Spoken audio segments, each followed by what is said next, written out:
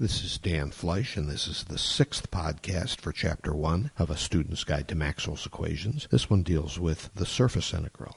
As it says in the first paragraph of this section, there are lots of applications in physics and engineering and elsewhere that involve the area integral of either a scalar function or, in some cases, a vector field over a surface. This is sometimes called a surface integral, and it's really worthwhile to make sure you understand this before you try to understand the concept of flux in Gauss's law. I think one of the best ways to understand surface integrals is to consider a surface such as the thin sheet shown in figure 1.5. This is meant to represent a flat surface that has a density, that is the mass per unit area, the kilograms per square meter, varies from one side to the other. That's why the figure shows part of it looking light gray, some of it looking a little darker, and the bottom right corner looking very dark. That's supposed to represent the fact that the density is a function of both x and y. It changes across this. So this thing is more dense in one part than in another part. And imagine that you wanted to know the mass of this whole thing. If it were all the same density, it'd be very easy. If you knew how many kilograms of mass this had for each square meter, that is its area density, and you knew how many square meters it represented, that is its area,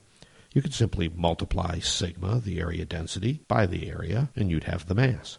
That doesn't work in this case because there's not one single value for the density since it's changing across the surface. So one approach to finding the mass for this is to divide this surface up into chunks, as in the right side of figure 1.5, and then to say, I've made my chunks sufficiently small so that the density over each of those is close enough to a single value that I can take the mass of that little chunk as that sigma times the area of that chunk. And if I want the mass of the whole object, I simply add up sigma 1 times that little area, we'll call it dA1, and sigma 2 times dA2, and sigma 3 times dA3, and so on. In this case, I've divided up into 9 chunks, but I think you can see the more chunks you make, the more accurate your total mass is going to be, because the better your approximation that each chunk has a constant density across it, even though we know the density is actually changing continuously across the surface. So if you want to get really accurate, instead of doing a summation of discrete chunks, you'll do an integral, such as the equation written in the middle of page 9, which says that mass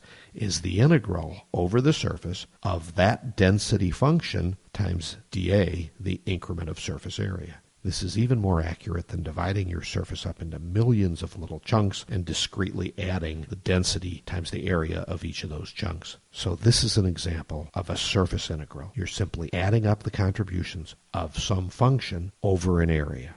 To understand the integral form of Gauss's law, it's necessary to appreciate that this kind of surface integral can be applied not only over a scalar function like the density we did here, but also over a vector field. And that's the subject of the next module.